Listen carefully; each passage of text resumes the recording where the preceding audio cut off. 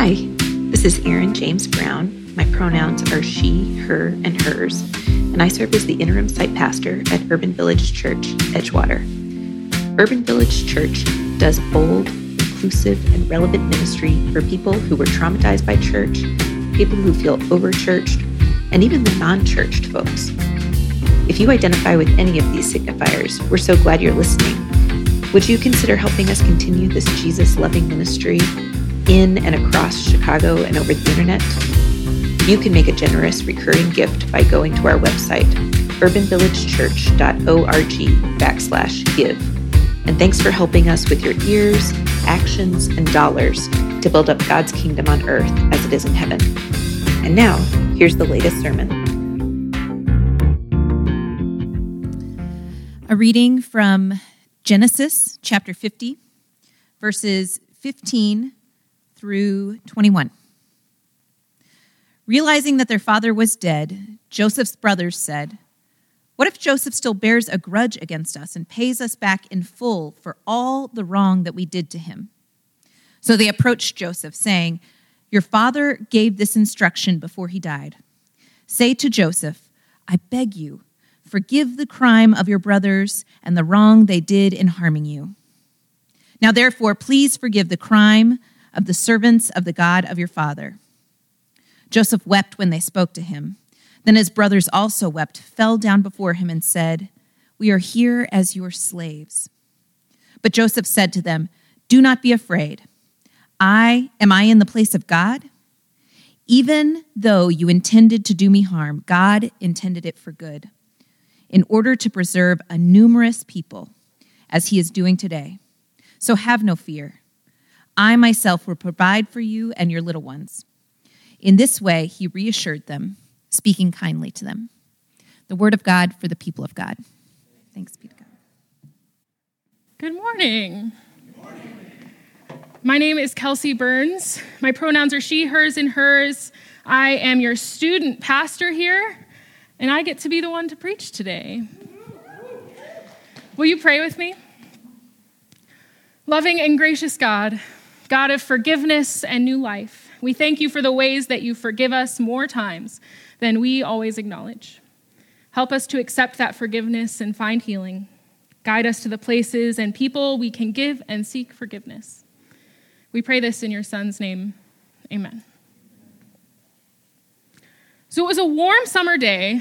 I was 4 or 5 years old. My mom was sitting outside reading a book on the back porch, and I found myself inside, alone, with my candy basket. It quickly occurred to me that there was no way that my mom could see me take that piece of candy, and I quickly picked out a special one.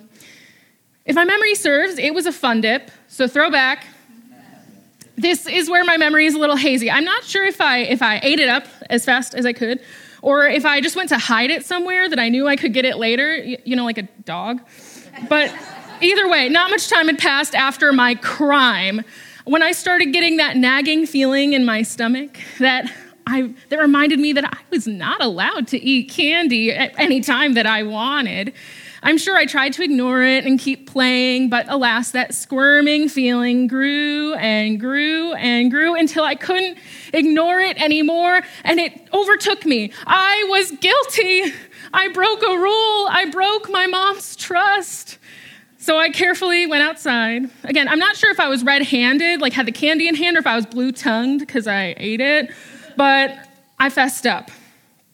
I admitted to sneaking a candy, and I apologized profusely, promising that I felt horrible and that I wouldn't do it again. I probably did.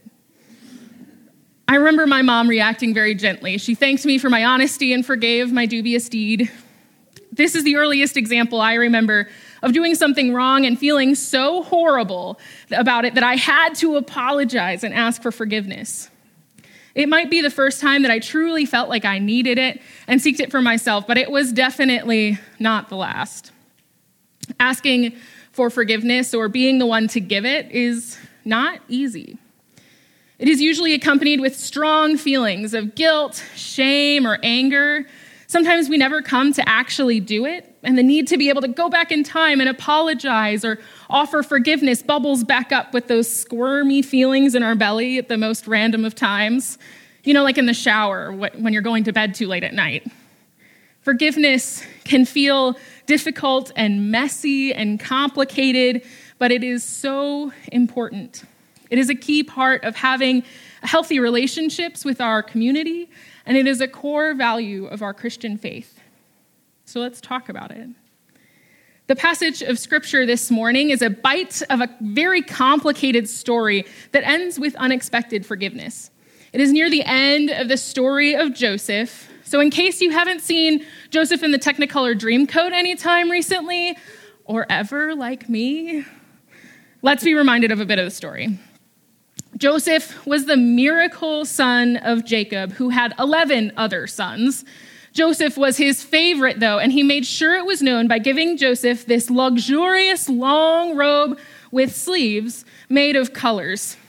And so he made it known for everyone, and I'm sure his brothers didn't really like that very much. And Joseph also played into being the favorite. He did things like tattling on his brothers. What a younger brother thing to do, I guess. I'm an only child. I don't know.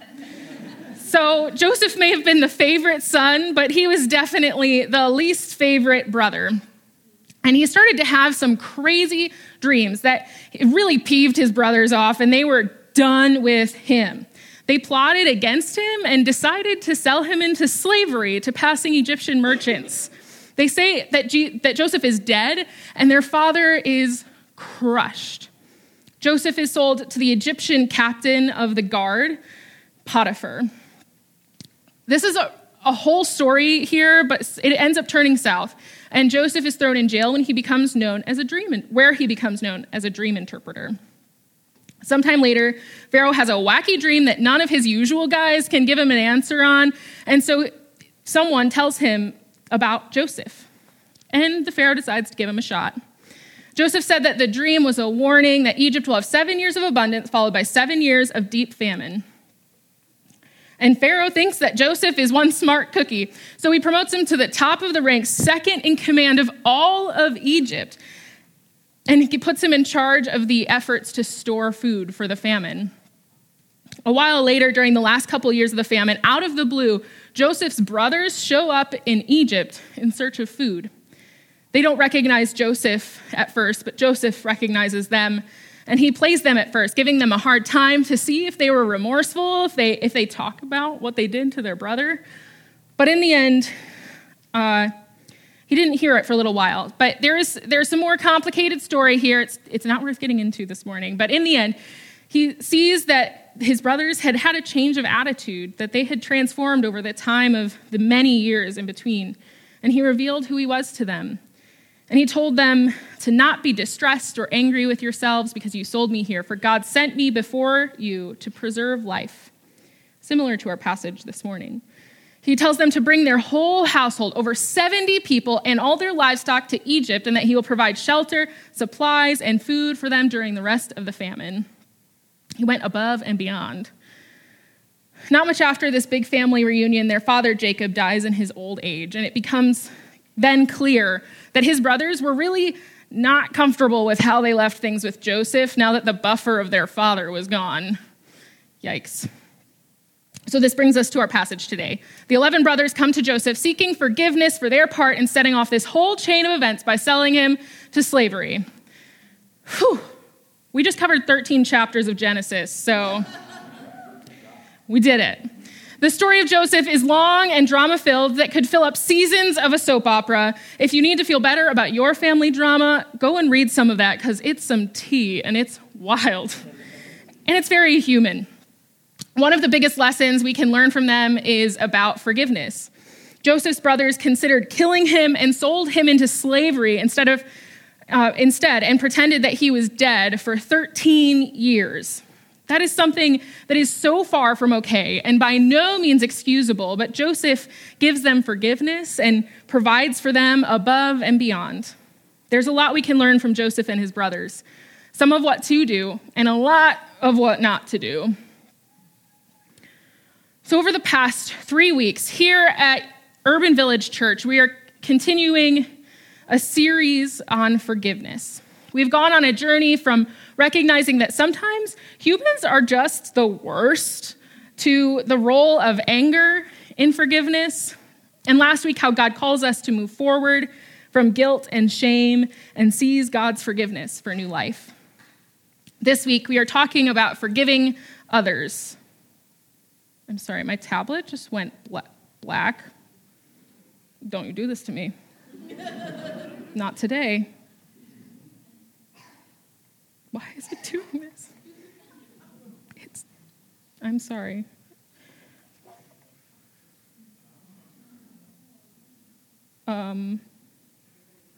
Yeah, do maybe. Let's see. It can't do this to me. Well, thank you. Thank you. You know, I totally meant for this to happen. Okay.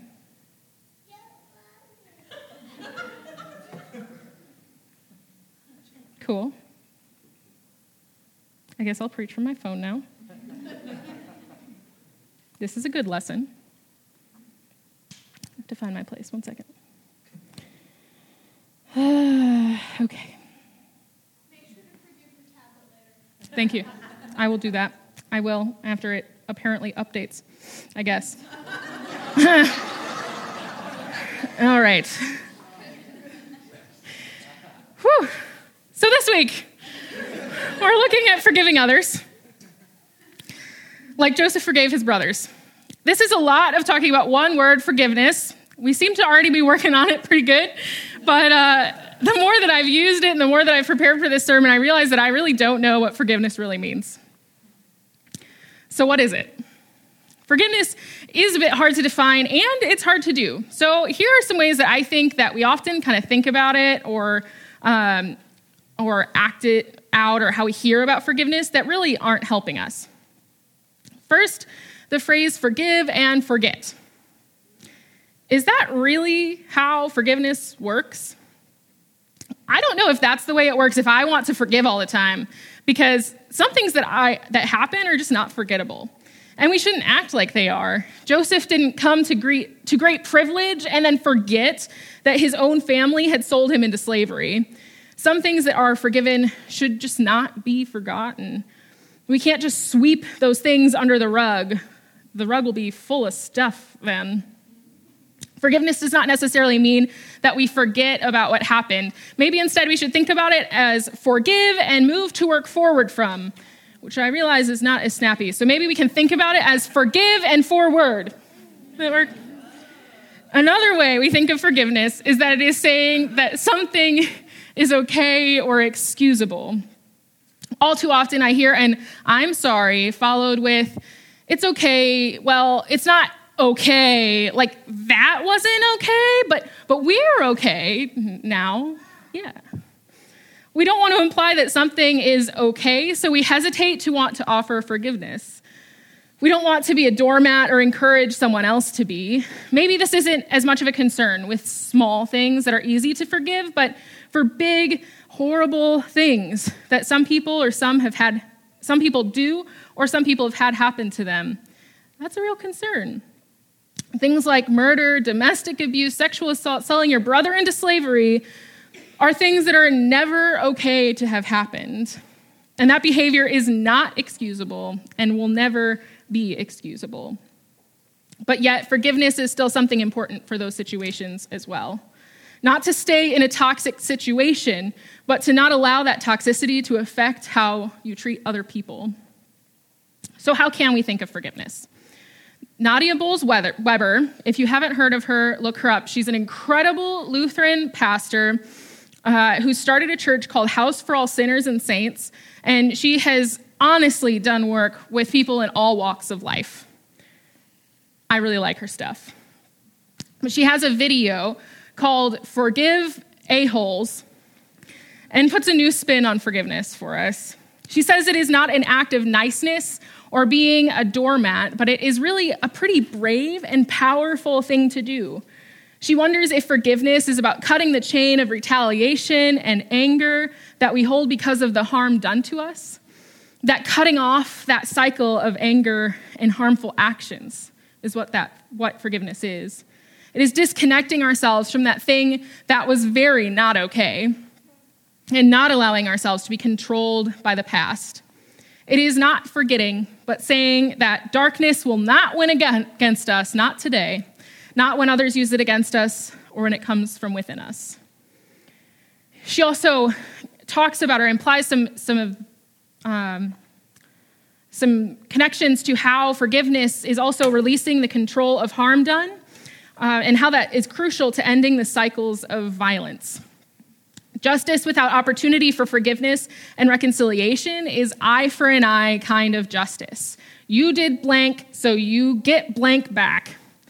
Joseph's brothers offered themselves as slaves to Joseph at the end of their apology. That's that kind of justice. We enslaved you, so we'll enslave ourselves to you. But what good does that do? All it does is pass along the harm down the line. Holding on to a grudge or anger about a transgression makes you more likely to lash out on someone else. That just hurts more people. And a more serious example is that those who are domestically abused as a child are more likely to be the ones that are domestically abusing their families as an adult. It's just a correlation. And so trauma begets trauma unless something or someone decides to recognize the issue and break the cycle. That's where forgiveness comes in.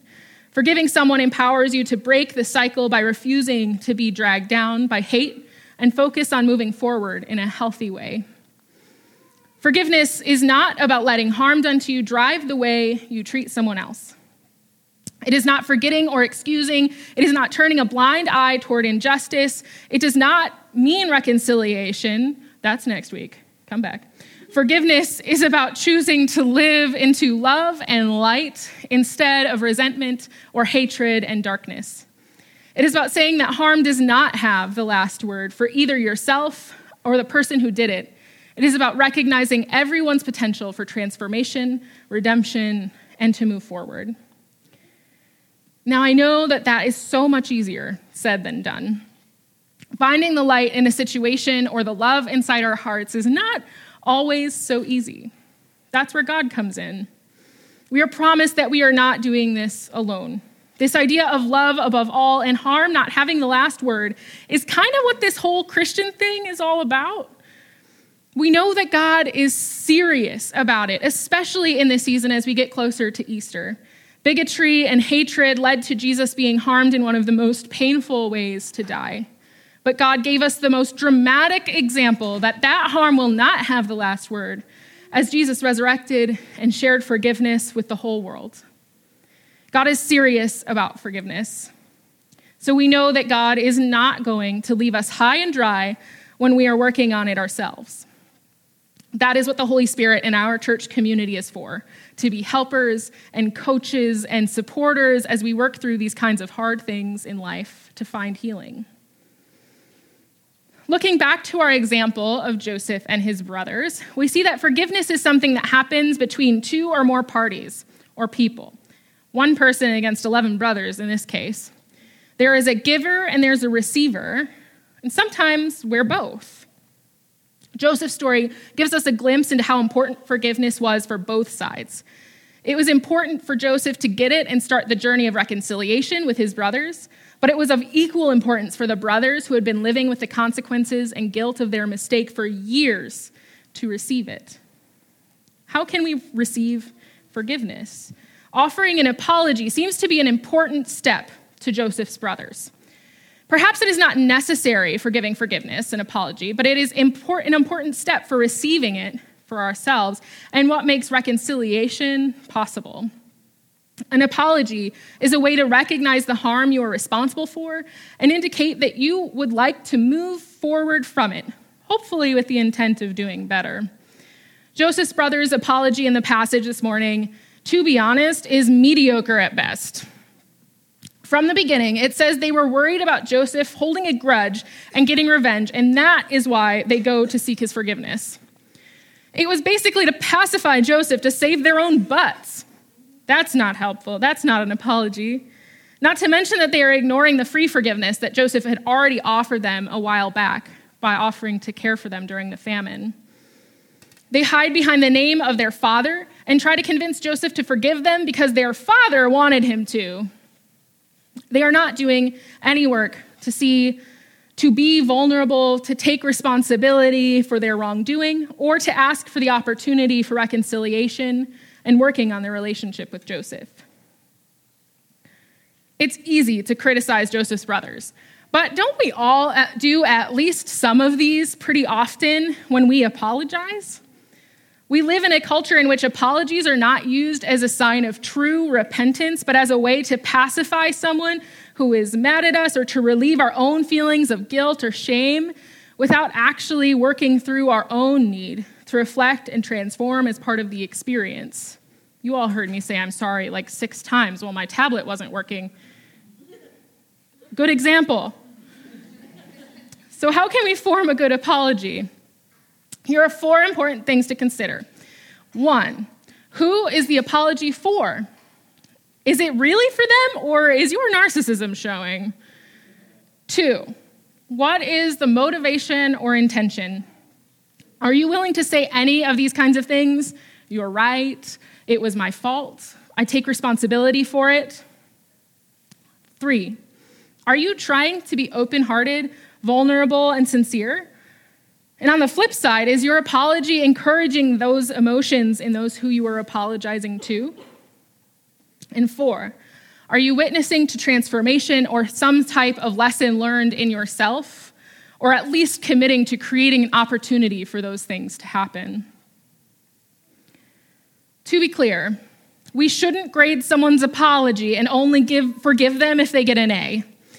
A bad apology does not mean that forgiveness shouldn't happen. Instead, we can think of it as a missed opportunity.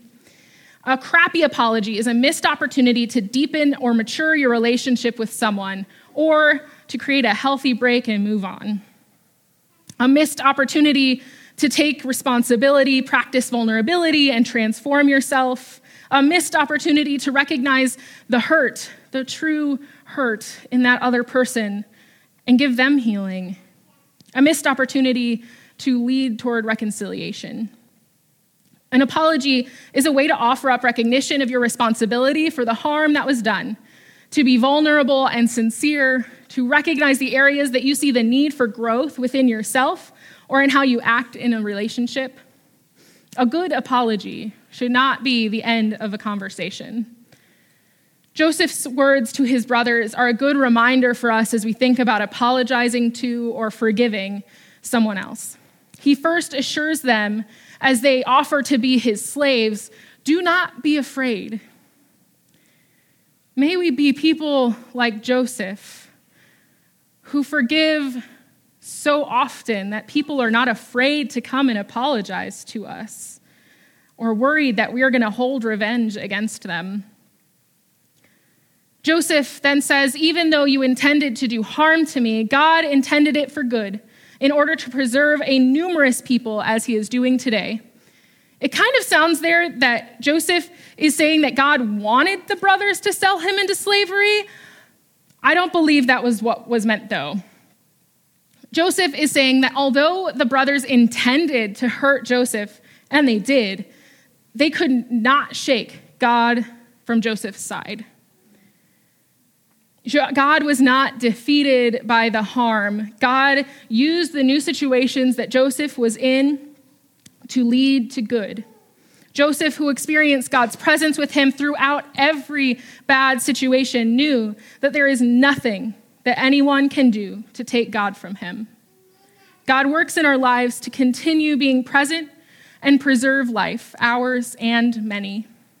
No matter how many times you screw up or how many times someone works against your well-being, God is going to work. You should still apologize for any hurt you do, but the world is not going to end because of our failures. God empowers us to choose love over hate, light over dark. Let us use that empowerment to take responsibility for the wrongs we have done and to forgive those who have wronged us, so that we may all move forward toward reconciliation. Will you pray with me? Loving and gracious God, thank you for never giving up on us. Thank you for your forgiveness and love that nothing can overshadow. Thank you for the many reminders that you are always with us, that we cannot shake you from our lives and no one else can either. God, help us follow your example and forgive those around us. Help us to break cycles of hate by cutting the chains of revenge and anger. Empower us to make the strong and brave choice to forgive and to apologize. Open our hearts to never see anyone past the point of redemption, including ourselves. Prepare us for the work of reconciliation. We pray this in the name of our friend Jesus. Amen.